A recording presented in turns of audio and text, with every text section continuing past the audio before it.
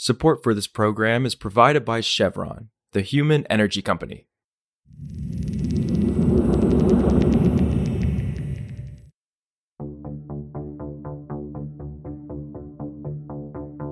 This is Politico Energy. I'm Josh Siegel.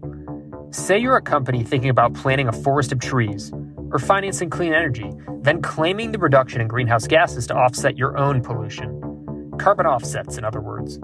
This has been a popular move for decades. But as Federica Sario from Politico Europe reports, many of the carbon offset schemes that companies are using have lost credibility and are regularly accused of greenwashing. So today, Federica explains the bad reputation many of these schemes have developed and goes inside the effort to save the carbon offset market. It's Friday, July 21st.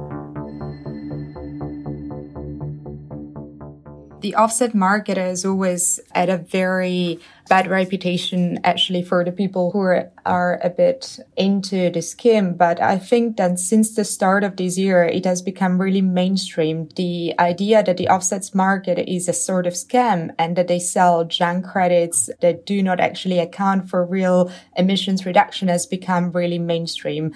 And the main reason is that there have been a wave of scandals that have been published, for instance, by The Guardian, by Bloomberg, by different media outlets that have really exposed the fact that a lot of these projects, actually the vast majority, doesn't really produce an effective climate action. So we are talking about a 2 billion worth scheme. And there has been an investigation by The Guardian and some researchers that shows that 90% of the rainforest credits, which are the most widespread ones, so those that are supposed to avoid deforestation, actually are worthless. So that's how we started really discussing the value of the offsets and whether it's worth to continue this practice. Interesting. And so who's behind this new effort to save offsets that you reported on, and what sort of recommendations are they making? There are different actors that are trying to save it because there is so much, as I said, pushback now in the media. So the NGOs have always been vocal against the offsets. I mean, you can recall Greta Thunberg at different COPs calling offsets greenwashing purely. And so now I think there is an effort both by institutions, for instance, and based in Brussels. The EU is trying to do something to regulate the sort of claims that companies can make once they purchase carbon offsets. And for instance, to make sure that they do not call their products carbon neutral just because they purchase a lot of offsets and maybe also not very expensive ones. Also, the industry is trying to do something because they're very aware of the bad reputation they have gotten into. And so what they're trying to do, because they actually want to develop the market, they want to make it bigger, they want to have more opportunities, but they realize they cannot do so if they do not tackle the transparency issue first. There is a task force which is completely independent, which is called the Integrity Council, so the ICVCM Integrity Council of the Voluntary Carbon Markets, which is now trying to develop a set of recommendations. So basically, there are different actors and also just the industries themselves. So for instance, South Pole, which is the biggest seller of offsets worldwide, is also trying to define new paradigms. So that it can ensure its clients that they're buying what they call high-integrity carbon credits. And how are critics of carbon offsets reacting to these proposals to improve the market, and do they expect it to move the needle at all? Yeah, so, I asked different people, both in the industry, of course, they tend to be more hopeful that this is going to be enough. They say, this is exactly what we need. The system is the right one. We just need to fix it. It's normal. That's what happens usually. They also argue that's exactly what happened, for instance, in the EU with the ETS, which is the emissions trading system. So basically the compliance market. They also argue it's exactly the same thing. You start with a system that doesn't work so well, and then you just need to find a way to fix it. Whereas if you talk about the critics, they really think that even if you apply some non-binding rules, like this is really not going to be sufficient to change the way carbon offsets have been operating for 20 years right now. So I think they appreciate the fact this new effort to bring more transparency, but they don't believe that this is going to be enough. And look, even the people who tend to be more hopeful, they say, well, it's not like the whole system is rotten, but even then they say, there is an impossibility. It's impossible that this system works because you cannot just calculate how much carbon you're reducing. It's just too imprecise as a model, basically.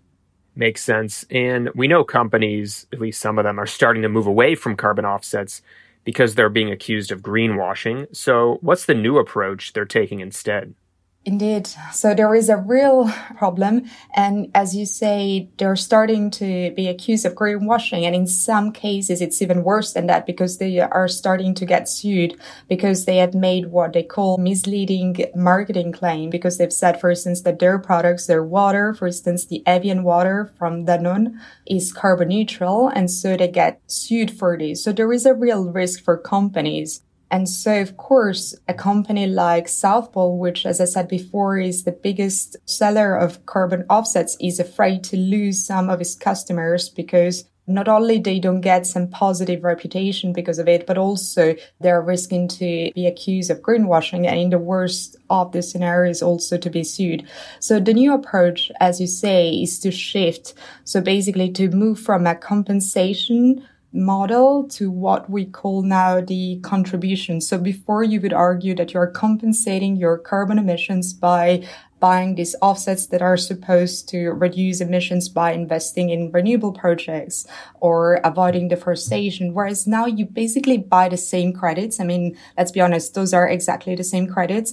But at the same time, you argue just that you're contributing to climate action. So you're avoiding the risk of making misleading claims. For instance, in Europe, we are now trying to regulate this, but there are countries who have already taken this approach. In France, in the UK, it's already forbidden to call your product carbon neutral.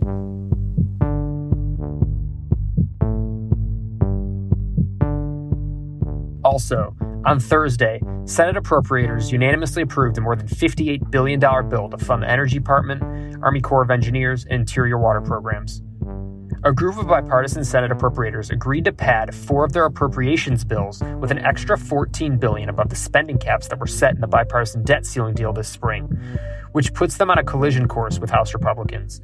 The Senate measure does not include deep cuts to climate and clean energy programs included in the House's bill, and it leaves out controversial policy riders. The measure will now go to the Senate floor for consideration. For more news on energy and the environment, subscribe to our free newsletter at politico.com/power-switch and subscribe to Politico Pro to read our morning energy newsletter. Some of the music in today's show is composed by the mysterious Breakmaster Cylinder.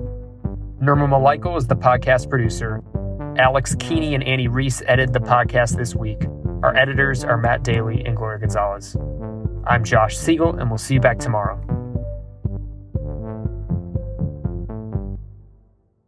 Support for this program is provided by Chevron. Chevron knows developing and deploying carbon capture and storage is a critical step in helping make progress towards global net zero, which is why we're targeting 25 million tons of CO2 per year in storage and offsets by the end of the decade. That's energy in progress. Visit chevron.com/carbon capture.